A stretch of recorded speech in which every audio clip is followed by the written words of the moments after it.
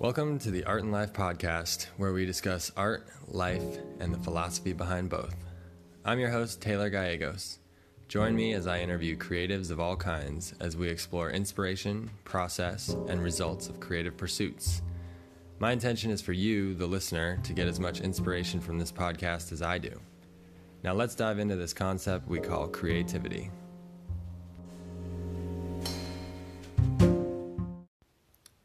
Hippocrates said, "Let food be thy medicine, and medicine be thy food." Today on the podcast, I have Haylee LaCroix. She's an herbalist, chef, and nutritionist, and she happens to be my fiancée.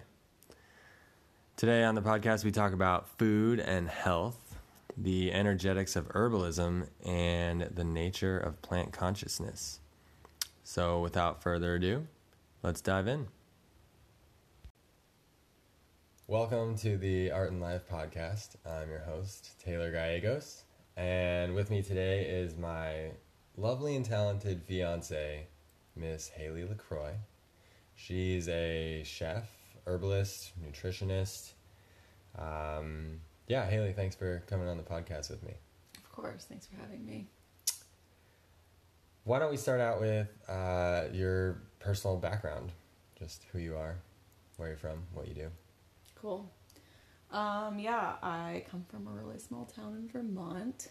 Really, really little. We didn't even have a post office. And I grew up there, worked with food as long as I can remember. I always started cooking when I was really little with like this play school kitchen. And just have always been in the world of food and herbs and making potions. And I kind of just started when I was little, this whole path and journey of working with what I do now. It's pretty cool to kind of look back at how things begin when you're a child too, and how they manifest as an adult.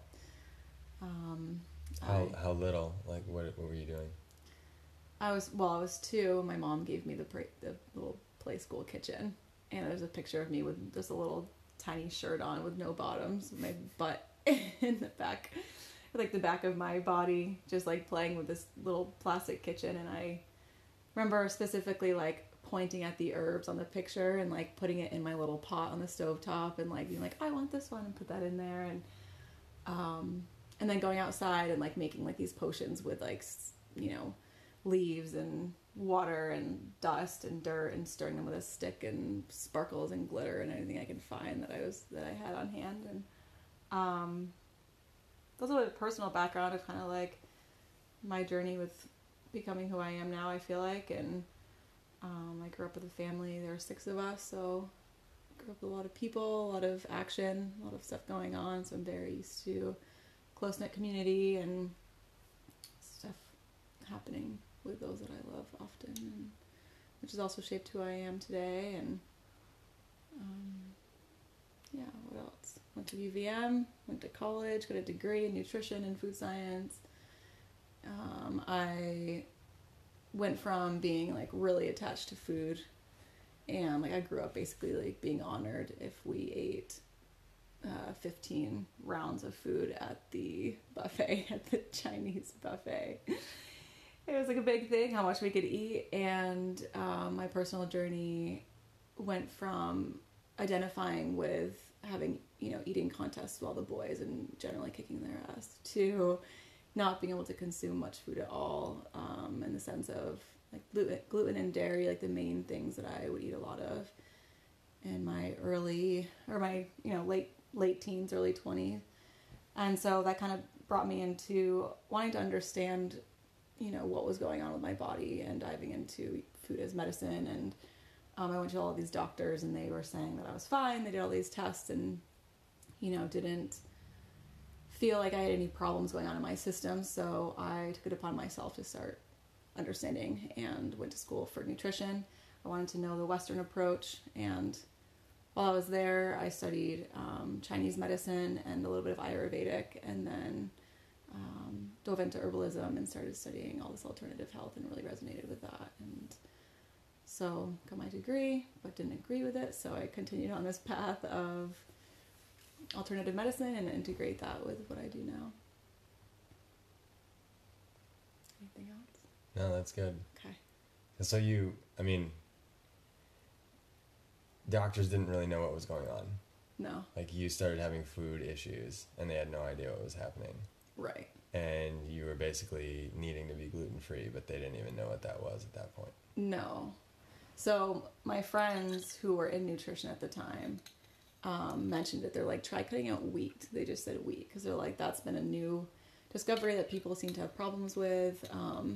This was way back in, what was that, 2006 or so, 2006 probably. So, they told me to try cutting it out, and I went from sleeping, 13-hour days, taking like minimum an hour nap and waking up in this like fog all day. Like, I just felt so disconnected from my body and like out of it all the time, to cutting out the wheat products, which I realized I was consuming at every meal. I had like English muffins or cereal for breakfast, and then, a sandwich for lunch. Like, pretty much everything had gluten.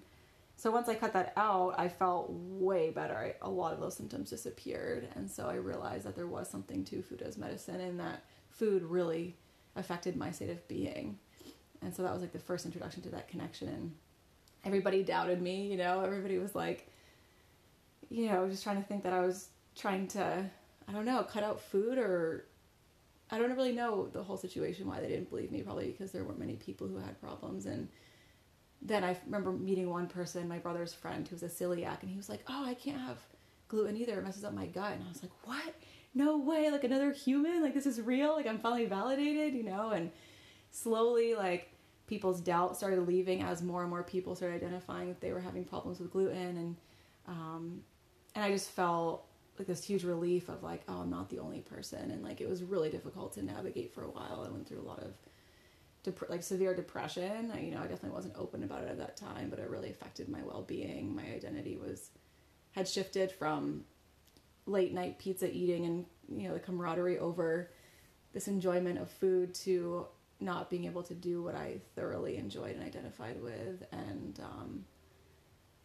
so it was kind of like this initiation into this like different way of life, like a different path, a different journey, and like a self-discovery, and like learning how to navigate without identifying with stuff that you are used to identifying with, and staying strong within yourself, and like believing that the path happens for a reason, and to trust the unfolding.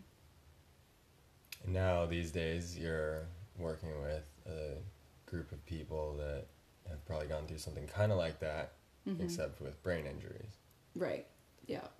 You want to talk a little bit about that? Definitely. Yeah, it's kind of interesting actually how life has brought me on that path where I had this spark of interest where I wanted to move to California at one point in college, or after college, and moved to San Diego, and was connected with Kevin Pierce, the professional snowboarder who got a traumatic brain injury in 2009, and moved in with him, and we really connected. And so his mom asked me to be his caregiver because he, needed somebody to help take care of him. And so I started working with him, and through that got involved with Love Your Brain, the Love Your Brain Foundation, which works with people who have traumatic brain injuries to kind of help get them back on their feet.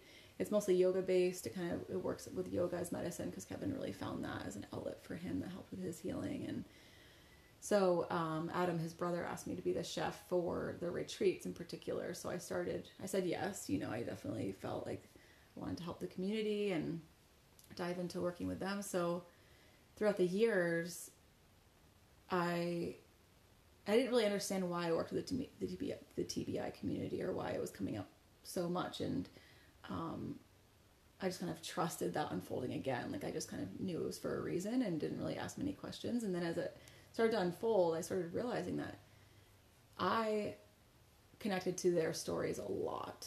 And the more that they talked about how they identified with a version of themselves prior to their TBI, and then having their TBI happen, they had to rediscover a new version of themselves after. And I really deeply resonated with that. And it's like this sense of losing a part of your soul. Like, it's this sense of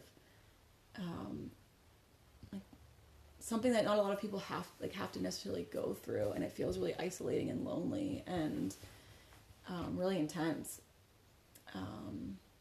So I started really relating to their stories and seeing that there were a lot of parallels, a lot of things that I connected to that they were talking about, and just started deepening in my compassion for their stories and wanting to help them as much as I could, and kind of like going from just being the chef to really being there for them and like wanting to open up more of a support system for them, and like I'm still trying to navigate what that looks like and how to support, but for sure that's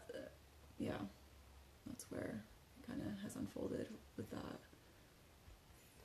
And so kind of thinking about you and then your relationship to creativity, I feel like you as a chef is a real spot where your creativity comes out. Like you get to be creative with recipes, and then I'd say when I talk about you and your food and your general approach, what I say is that you take comfort food, like regular things that everybody likes to eat, and then other things too, and then you substitute out stuff that isn't healthy, like inflammatories, gluten, dairy, things like that, and then you put in things that are healthy and that are also brain specific and healthy. And I'm really lucky because I get to eat a lot of your creative ideas, which is awesome. But why don't you talk about like your creative process with being a chef? I guess I can kind of go back to, kind of give more of like a background to like a whole story of it. Like, so I started out just like loving to cook. Like I always wanted to be in the kitchen with my mom. And I think that her allowing me to be in the kitchen with her and to kind of move through the, oh shit, that was way too much salt, and like, oh damn, I forgot that in the oven and I need to pay attention to what I'm doing, and all these mistakes early on in my life, it allowed me to really start to understand food and understand how to be a chef and like how to put flavors together and what worked and what didn't work. And I would like dive into, my favorite thing actually to make was Rice Krispie treats when I was in high school. And I loved playing with the scientific aspect of these Rice Krispie treats, where based on the heat, how that would change the outcome, and based on the marshmallow to Rice Krispies ratio, like what was the perfect ratio? Like where was it too thick and crispy and where was it too marshmallowy? And even the butter, like how much butter makes it so like creamy and delicious and like fattening, where you just like it melts in your mouth and it tastes so good. And like, I wasn't concerned with health, and actually no, I did love health actually when I was in high school, but it wasn't as much as now. I wasn't really forced to like have it be my full complete topic. But so from an early age, I really have been creative in the kitchen, and I've loved like asking questions with what I've been making, and like kind of always improving it. Like I've always been like, how could this be better? Like how could these Rice Krispie treats be, whatever the next level of what I'm looking for, and like what does that take? And so that was like the kind of the beginning of that creative process. And then in college I got really into the energetics of food. I took a couple of cooking classes, and one was like this like French style cooking class, and the woman just taught us the basics of cooking, and like how to cut an onion, how to saute an onion, and that got me more into like the technical side of it too. Like, okay, this is how you cook with layers, and this is like the creative process with an understanding of what's happening and why you put these together and how to do that. So that was where that creative process started coming together. What do you mean cook with layers? Like first you saute the onion until it gets to be a certain like opaqueness, you like wait until it's like a certain, you get like all the flavors to come out of it, and then you put in the celery and the carrots or whatever, and like make sure you salt each layer, like all the things when you're making different dishes, that you don't just put it all in at once to cook it. There's like you take time, like different layers of ingredients, and then depending on how those cook first, like it starts with the first thing that you do. Even like having the pan hot is really important before putting anything in there. So we learned you have the pan hot, and you put your hand like slightly above it to feel the heat, and you have to make sure that's hot first. Then you put the oil in, And then she taught us how to look for the oil streams to make sure the oil was hot enough. And then you put the food in. So it's like there's like so many steps. I guess like there's all the different steps like, with cooking that I didn't know prior to that. Yeah.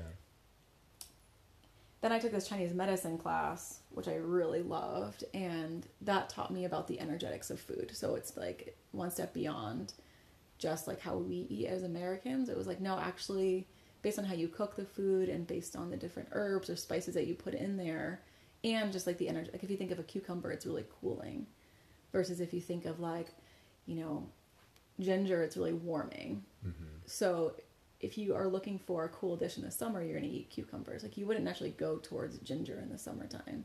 But in the winter, ginger, onions, sweet potatoes, like there's certain foods that balance our system. So we learned a lot about the balancing aspects of food, and that really opened me up to food as medicine, even in a deeper level. Like, wow, this actually impacts you, and depending on the type of like body you have, different foods will be better for other people. So it was like this whole new world of understanding that type of medicine with just the foods that we eat, which is so simple. And then now my creative process is kind of a blend of everything, where I'm diving into, working with what I had to stop eating, like all the comfort foods with all the gluten and the dairy, and then rerouting it into a healthy version that is actually balancing and nourishing and healing for the body.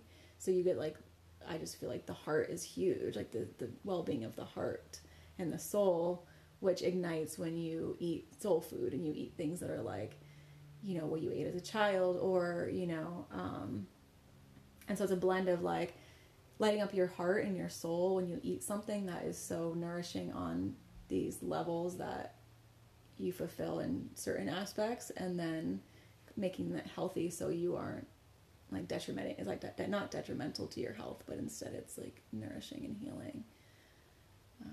And I always say like, yeah, it's great to eat a kale salad, but if you're miserable eating it, then what's the point? Like it's not, like the nutrients I feel assimilate better if you're happy with what you're eating. And what's the point in eating food if you're not happy with it? It's like really finding that balance of feeling nourishment. I think in all levels, it kind of creates like a holistic view of really feeling nourished. And I think it's important. Yeah. Well, and that's the difference between, like, you can have a meal out at a restaurant that has the same exact ingredients as something at home, and it just isn't quite the same. And like when you're traveling, you can have all these meals at different places that are high-end restaurants or nice restaurants, and then you get somewhere and it's like a home-cooked meal, and it does something completely different to you. Mm-hmm. Yeah, that's a cool effect. Mm-hmm. I have a quote here. It's world famous, you know it. But I want you to just talk on that for a second. It's by Hippocrates. Mm-hmm. Let food be thy medicine, and medicine be thy food. Mm-hmm. What are your thoughts on that? Oh my gosh, yes. I feel like food is the baseline of health. It's where we need to start, and it can either harm your body or it can heal your body. And we have to consume food. We can't not eat, like we have to. So it's important to pay attention to what we put in our bodies. And if you're eating whole foods, local, organic, like all the kind of like trendy terms right now, but they're trendy for a reason. I think we're shifting into a deeper understanding of that statement, of that a lot of diseases can be prevented simply by the food that we put into our body.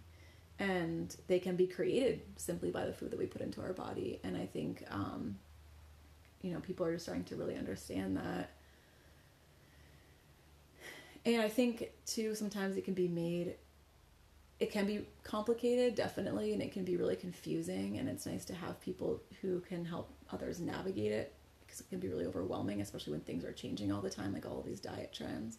But there's definitely an underlying consistent theme that I personally have seen throughout time that I resonate with, that I feel like people can, like a generalized diet plan that most people can consume and go with, and and then like tweak it from there to make it more personal. But I definitely feel like, yeah, if you eat right for your body, you can prevent a lot of things from happening.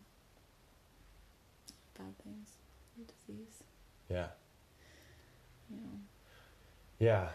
I've been learning a ton since you and I have been together.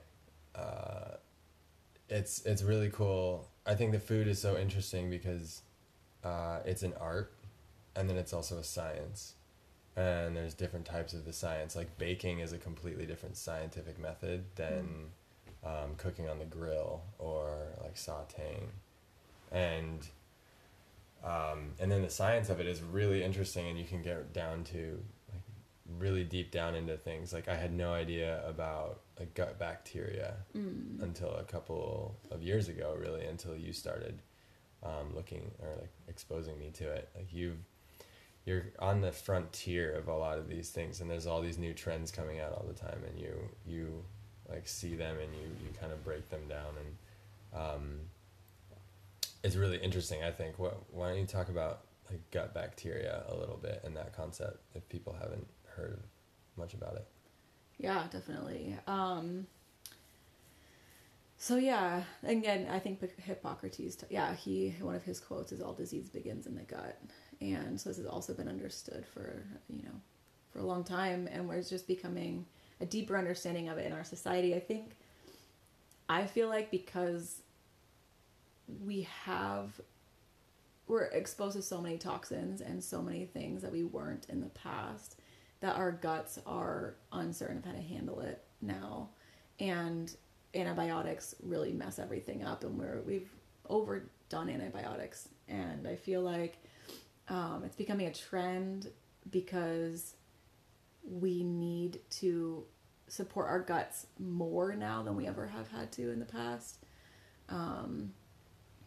And we're really understanding the importance of it. Like, I think because people are having so many problems, we've had to dive into like, okay, what's actually happening here, and where's the root cause of all of this, all these problems. And we're seeing that the body functions as a whole. We can't really say that, if you're having, I don't know, brain fog or something, that it's just in your brain. We're realizing that everything is connected. And, the biggest thing right now is the gut-brain connection. And we're seeing that most of the serotonin, a lot of the dopamine, most of the neurotransmitters that create happiness and a sense of calm in our brain is actually produced in our gut, which is crazy. And it's like, okay, so if you've consumed a lot of antibiotics in the past, which completely wipes out all of your gut bacteria, so that's gone.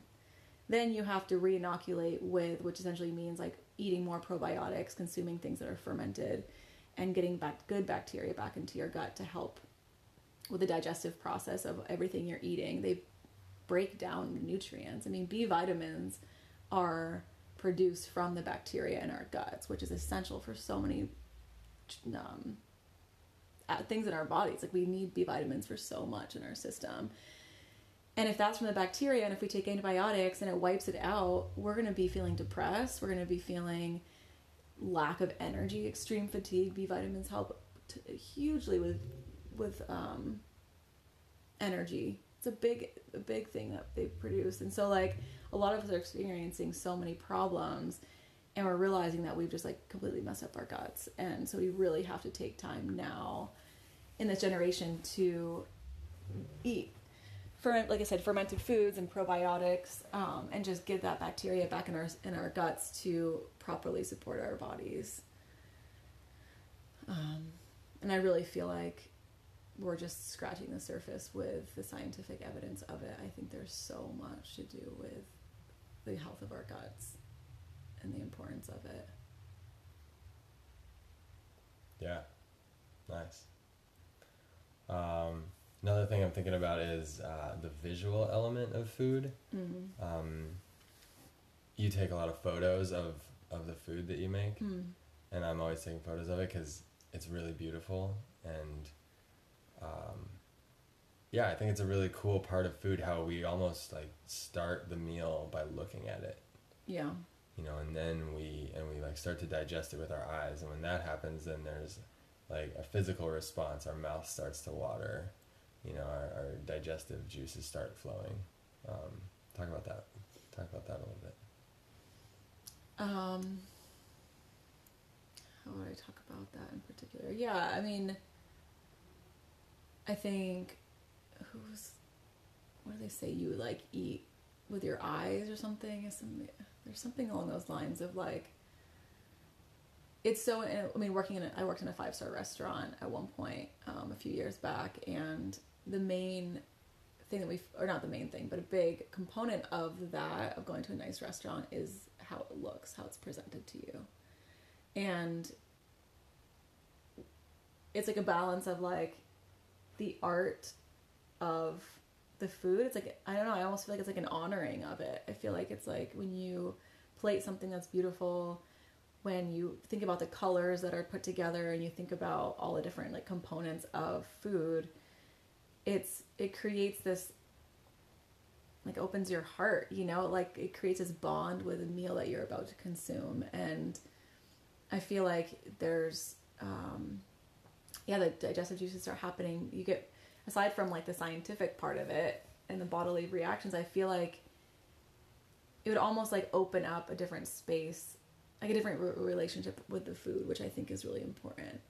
I think that some people feel very disconnected to their meals. And if you think about fast food, or you think about microwave dinners, or like things that don't really have much aesthetic or like a thought process of what's actually going onto the plate, there's such a disconnect there where they don't have the excitement, and like that aliveness. Like if you think about being present and mindful with your meal,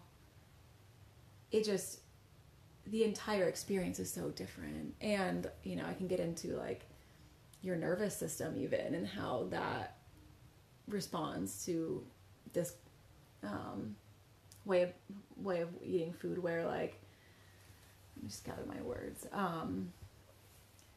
When you're mindful and you're present, I feel like when you have a meal that is beautifully put together, well thought out, and made with love, essentially, or the colors, or, whatever you want to have it be, this like enticing dinner,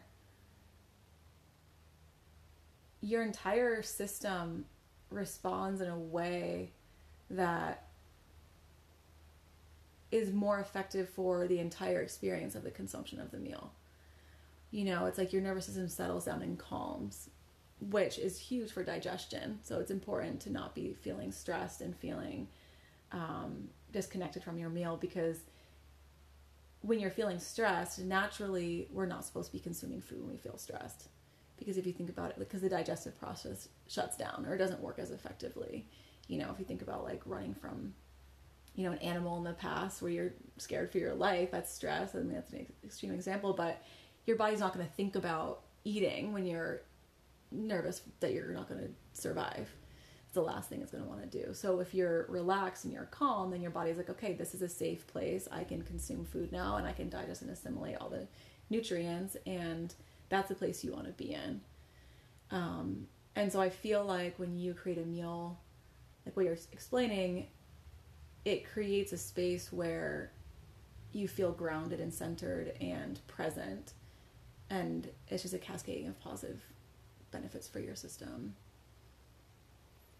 Yeah, we went to the restaurant Campfire like a week and a half ago, and my parents were here, and I was noticing, and we talked about this, how the place is so beautifully put together. The environment's amazing, and then the presentation of the food, and the food is so good, and every single element that's in it is so sharply done, and it's just great. And what that does, like, to every bite, it's like every bite is a masterpiece, which, like you're saying, like I feel like time almost like stopped. Definitely. When we were in that restaurant, because nothing else mattered. We were like you said, totally relaxed, and like every bite was like, wow, I'm gonna take a little bit of this flavor and add this little thing here, and like put it together, and then boom, like this experience was happening, and like it's making my mouth water right now just thinking about it. And yeah, that element, that presence, it's like it's good for your heart, your soul. It's like it and then you carry that into the rest of your day and your life, and like transfer. It's like that energy gets transferred into whatever you do then. Definitely. You know, like I feel like I'm inspired by everything around me all the time, and then it goes into my art. Like the way that I put up a brush stroke on a canvas is influenced by the food that I eat and the way that I eat it. Definitely. Yeah, and another thought that comes up too is like gratitude. You know, I feel like when you, especially at campfire, when we were eating this meal where every single ingredient was put together with so much thought, and you're eating every single bite and you're dissecting it and noticing all the flavors and the textures and you can just feel the love that went into it, and you can feel the expertise and like all of that's put into this meal for us to consume. It just does nothing. I mean, at least it just brings up so much gratitude. Like every bite, you're just so grateful for the experience that's in your mouth. And like, I think that,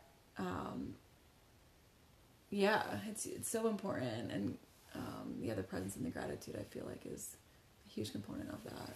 Yeah, and gratitude, like what we've been hearing from a lot of people and experiencing, is like gratitude is this high level frequency of emotion, energy, feeling. And when you're feeling grateful, you can only have like one emotion in your heart at one time. Like, well, I guess I'll say it simply that way, that like you can't be feeling grateful about the situation and also be like angry or stressed about your day or something like that. So you can sort of like overhaul your system into like releasing any sort of negative feelings that you're having through a gratitude practice. And meals are such a great time and place to like stop and check in and consider what you're grateful for. And it can really help like release the stress of the day, the stress of whatever, any sort of like negative things that you're experiencing. Definitely. And it's important to do that. And I think that's where our culture, we don't honor that aspect of our mealtime. You know, we just make probably something pretty quick and easy and put it on the table, sit down and eat, and it's done. And then we go on to watching our shows and go to bed. You know, I think that it's really important to pause and to take a minute to check in with your energy. And if it's feeling off and it's feeling stressed and you're not feeling connected with the present moment with your meal, to take a deep breath and to observe that and to clear that out and to really focus on what's in front of us in that moment, and to be grateful that we have the ability to eat. I think that a lot of us take it for granted and we overlook, you know, the fact that we are able to nourish ourselves in our society. And, you know, we have a grocery store 5-10 minutes down the road, a lot of us, or whoever, you know, it's like, you're talking about like how lucky we are to actually be in this like we're time so and lucky. Place and have these abilities. Yeah, to just be able to go to the grocery store and pick up food and make it. I mean, that's a big deal. Yeah.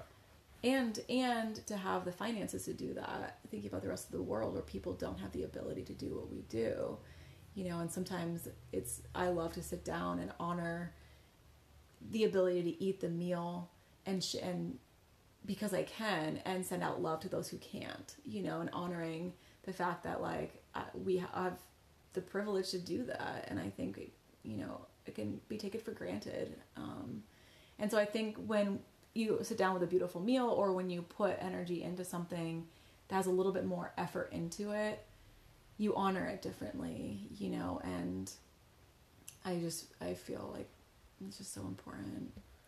Yeah. And we talked about this at campfire, and I feel like by creating a beautiful piece of art, or by creating an amazing meal, or providing an experience where people can really tap into those higher level moments and experiences and feelings, what you're really doing is creating a situation where you're raising people's consciousness level. Like you walk in to the restaurant and you know, your life is going by, you're talking about business, thinking about whatever you got to do, and you're caught up in the future or the past, and then you get in there, and then like boom, presence is instilled, almost like a meditation, or like a yoga class can do that, or you know, there's a bunch of different ways you can do it. But by like that's one thing that we're doing as artists is we're raising people's frequency and we're bringing them into this present moment, and then we're also like taking them into their memories or into their like just minds of like, you know, how lucky we are or how interesting something is or whatever. Definitely.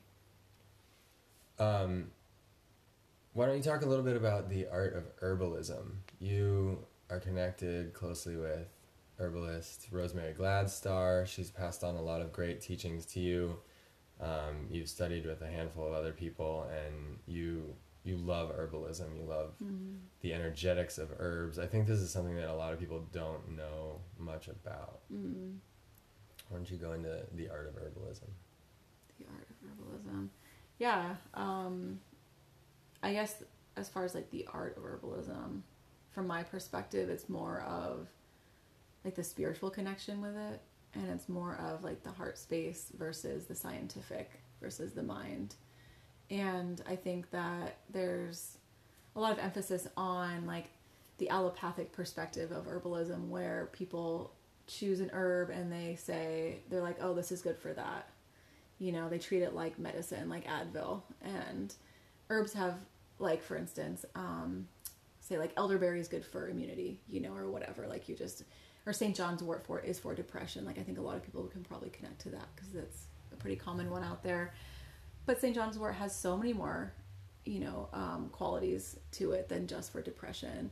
And in fact, the way that it heals depression is it brings this like inner joy, this inner light. And if you look at the yellow flowers, like you can look at the signature of St. John's wort and see how it would ignite this like radiant sun within you because of the signatures, like the doctrine of signatures, the way it looks. And so there's so much more beyond herbalism than what people are connecting to it as. And the art to me is more of that, like more of sitting with the plant, more of this deeper understanding of it being this being like it's a, you know, it's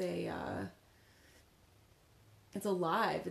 They have spirits, they can communicate with us, they have so much to teach us, and they're also shifting as we shift, which I think is so cool. There's actually more constituents, there's more healing properties that are becoming available as we grow as well, and as we're diving more into the herbalism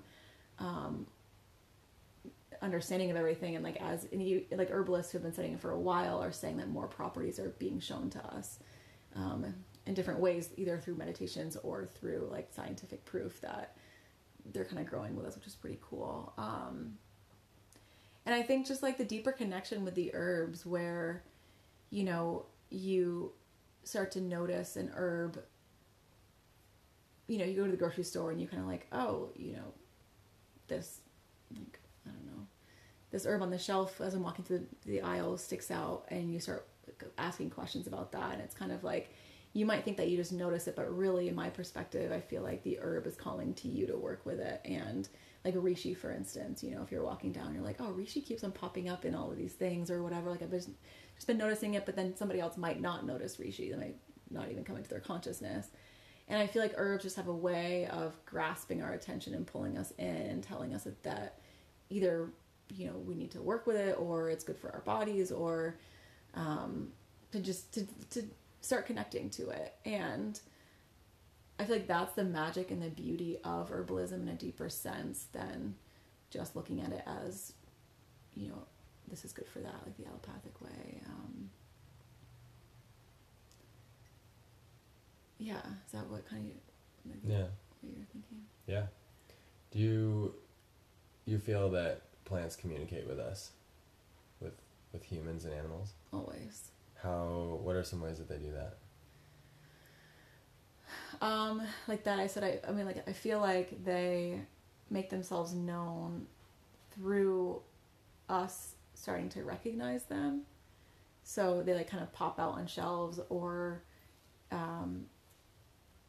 know, I think if you start to get more into the world of herbalism, where you start to sit with plants, or you start to, you know, have your own apothecary in your living room, or you just do things where you're more surrounded by them, then they will speak to you in different ways to use them. And it just, essentially, it's like you just start to notice them. And one of the trainings that I did with plant spirit medicine was to go out and walk around in the garden and to just ask what plant wants us to sit with them.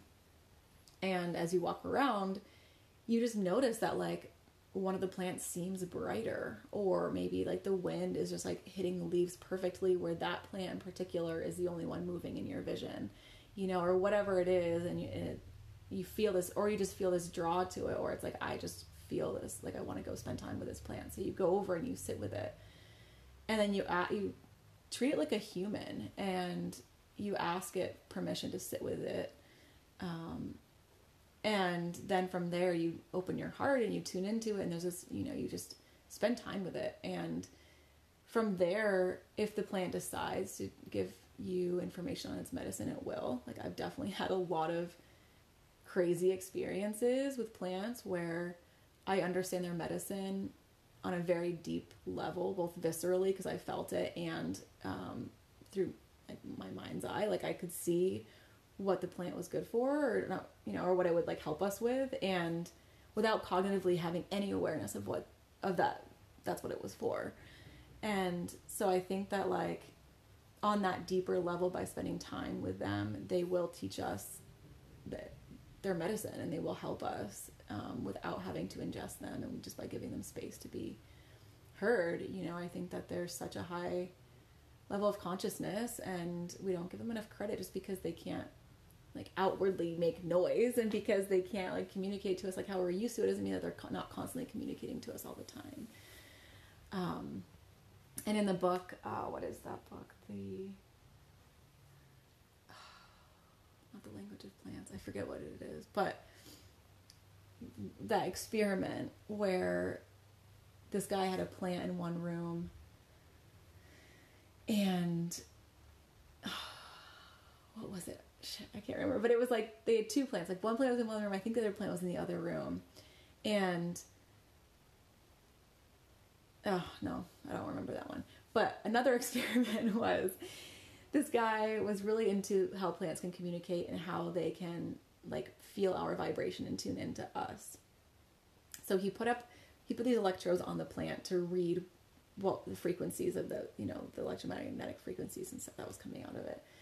So he hooked it up, and he wanted to see if it would respond to pain.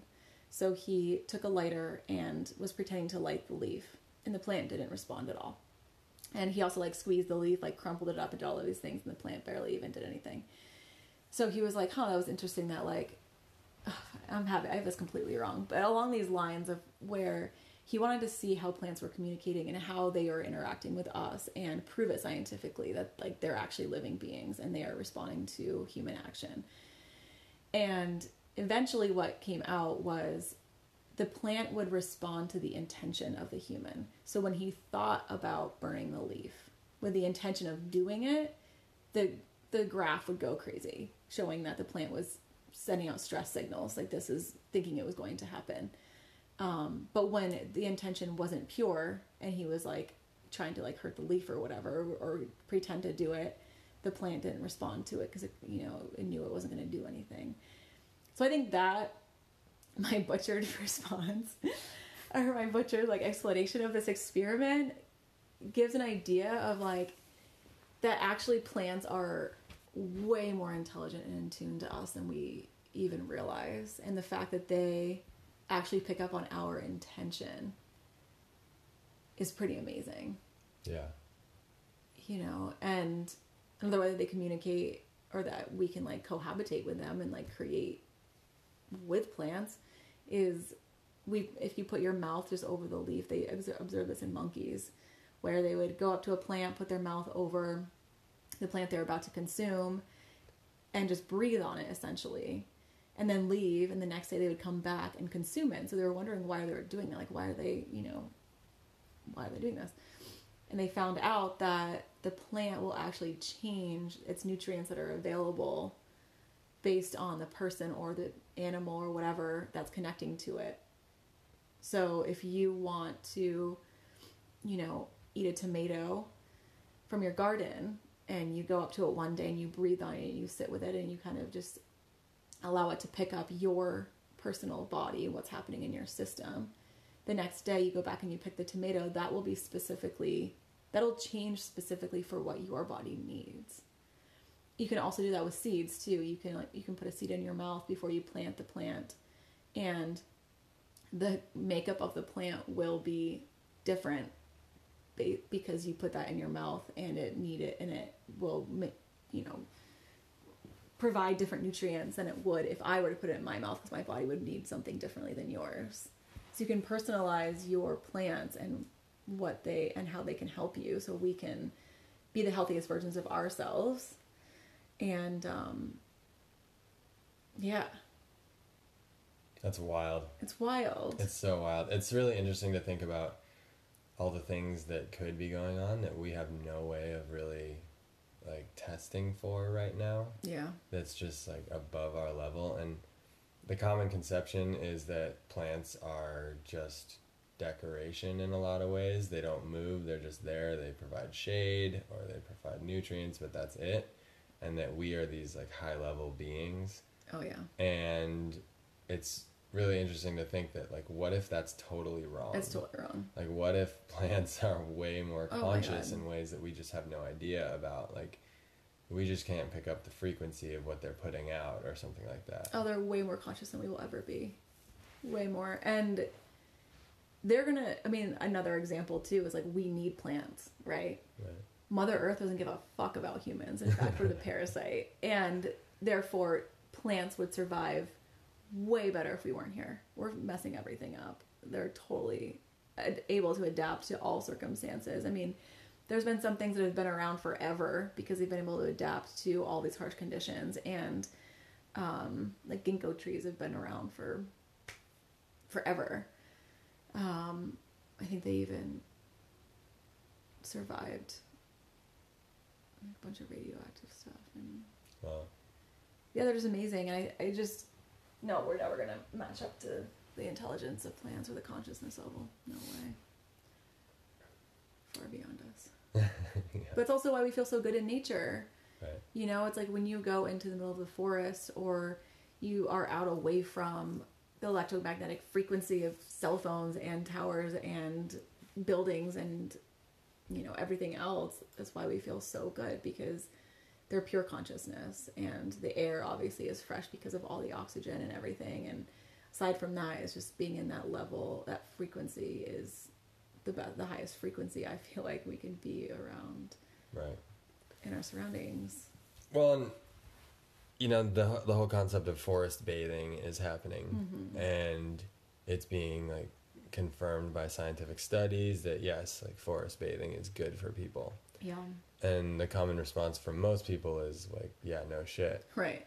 But I guess it almost is, I feel like it's something that we all take for granted, that like, of course, nature is good for you, mm-hmm. but we don't exactly understand like the bigger system of what's going on and like mm-hmm. how connected we really are and on what levels. And, talking about like the consciousness of plants versus intelligence and our consciousness and intelligence, like it's really an interesting thing to think about, like what really is consciousness, mm-hmm. and right. like what are the levels of it and how does it all work. And like that's the stuff that I think a lot of people get so caught up in science in ways of like, if it's not proven then it's not true. Totally. But there's so much that we just like haven't, like mm-hmm. we're not cognizant of, so we have no ways of really testing. So but it doesn't necessarily mean that it's not happening all around us all the time. Yeah. Like, yeah, it feels really good to be in a room full of plants. Yeah. And it feels good on a level that's sort of, you can't really explain. Exactly.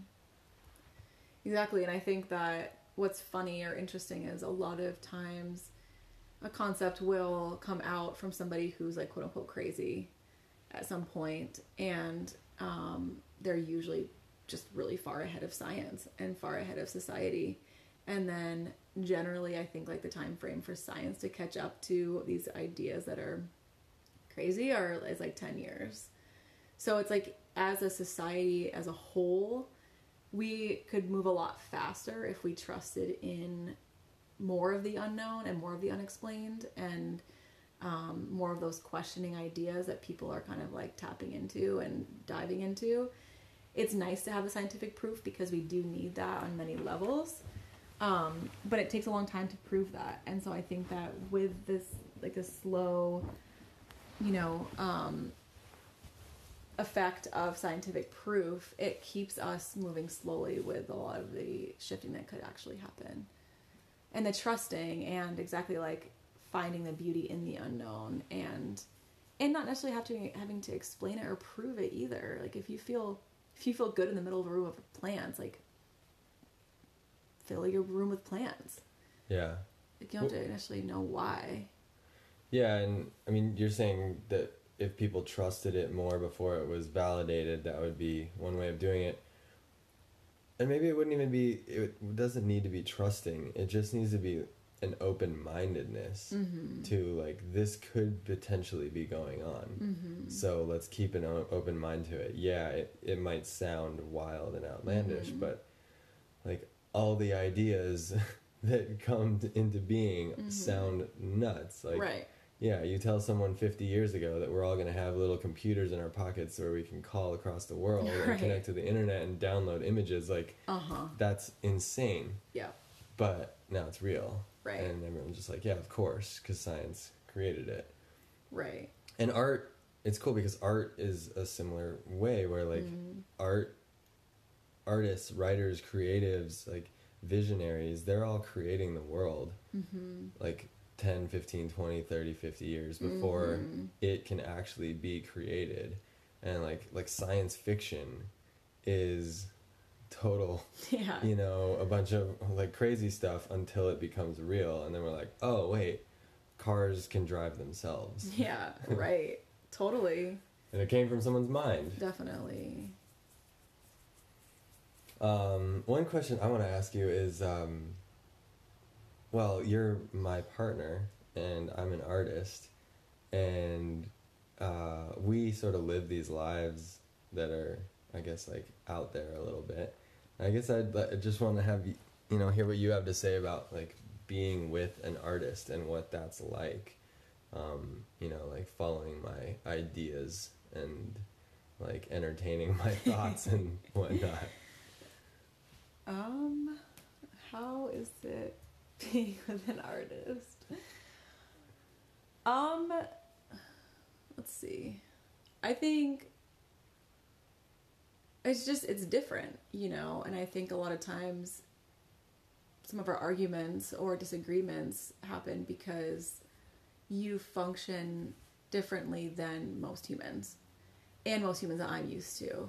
I'm used to, especially as a male, I'm used to men who are more focused on maybe the quote-unquote like societal masculine role where they go to work, they bring in, whatever, like they have this like different approach to life. And generally I'm the one who's like, let's go with the flow and see where life takes us, and like da-da-da-da, I'm like, here today, gone tomorrow, not sure what my plan is, and kind of just floating and like being in that space of trust, which generally I think can be seen as more of a feminine aspect or a feminine quality.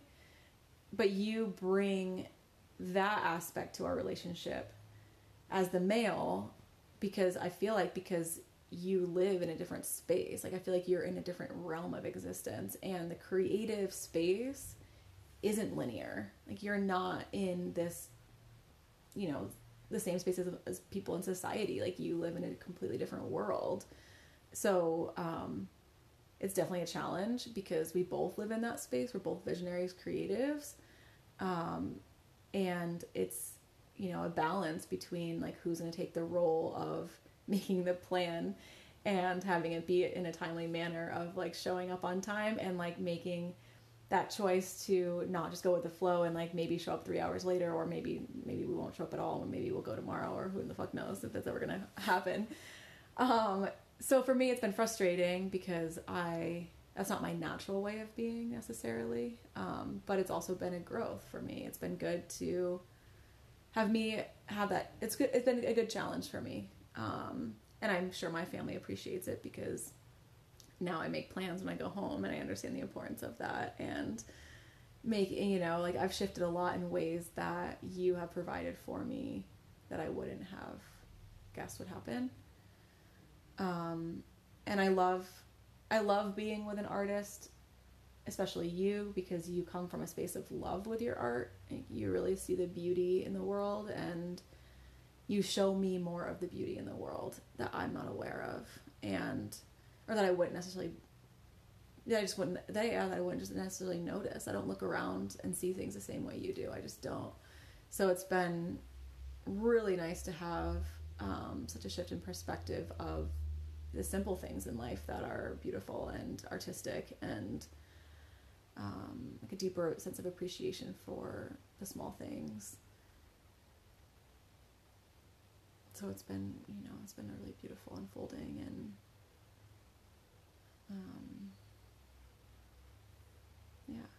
Nice. That's awesome. So I guess we're kind of getting down to the end of it. Now, if people want to follow you, where would they follow you online? Follow your food creations, follow the things you have going. On my Instagram, I pretty much just have Instagram, sometimes Facebook, but not really. So Haylee.LaCroix. So it's HAYLEE.LaCroix, like the water.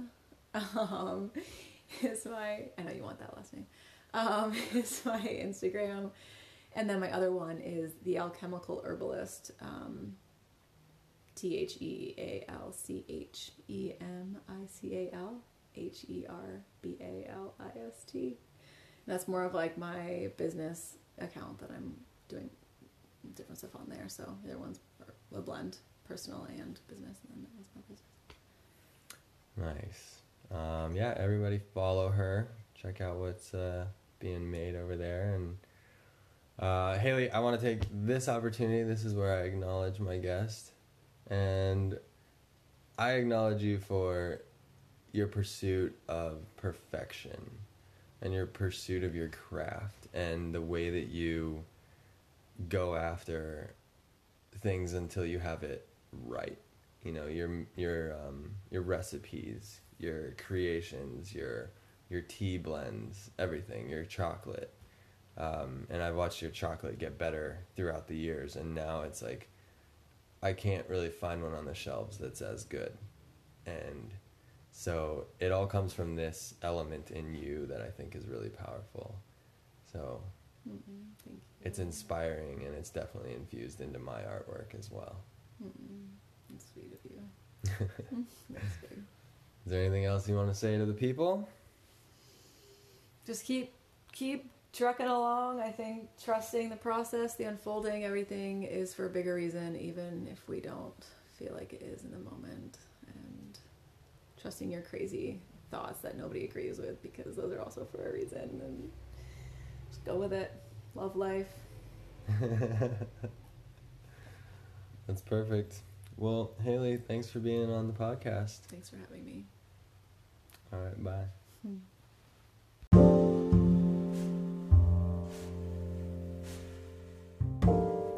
So that was Haylee LaCroix, chef, herbalist, nutritionist, my fiance. Follow her at Haylee.LaCroix and at The Alchemical Herbalist on Instagram. I thought that was a great episode. I especially liked when we got into the plant consciousness stuff at the end. That really is interesting to me in a lot of different ways, and I hope you felt the same way. Feel free to reach out. I'm at Taylor Gallegos Art on Instagram. Feel free to DM me about the episode with any questions or comments. Also, feel free to send me stuff on what you're going through, what you're doing creatively. I'm very interested to hear all the different things that everyone's doing out there. So don't hold back. And again, Hippocrates said, "Let food be thy medicine, and medicine be thy food." Now go out there and get creative in your own special way.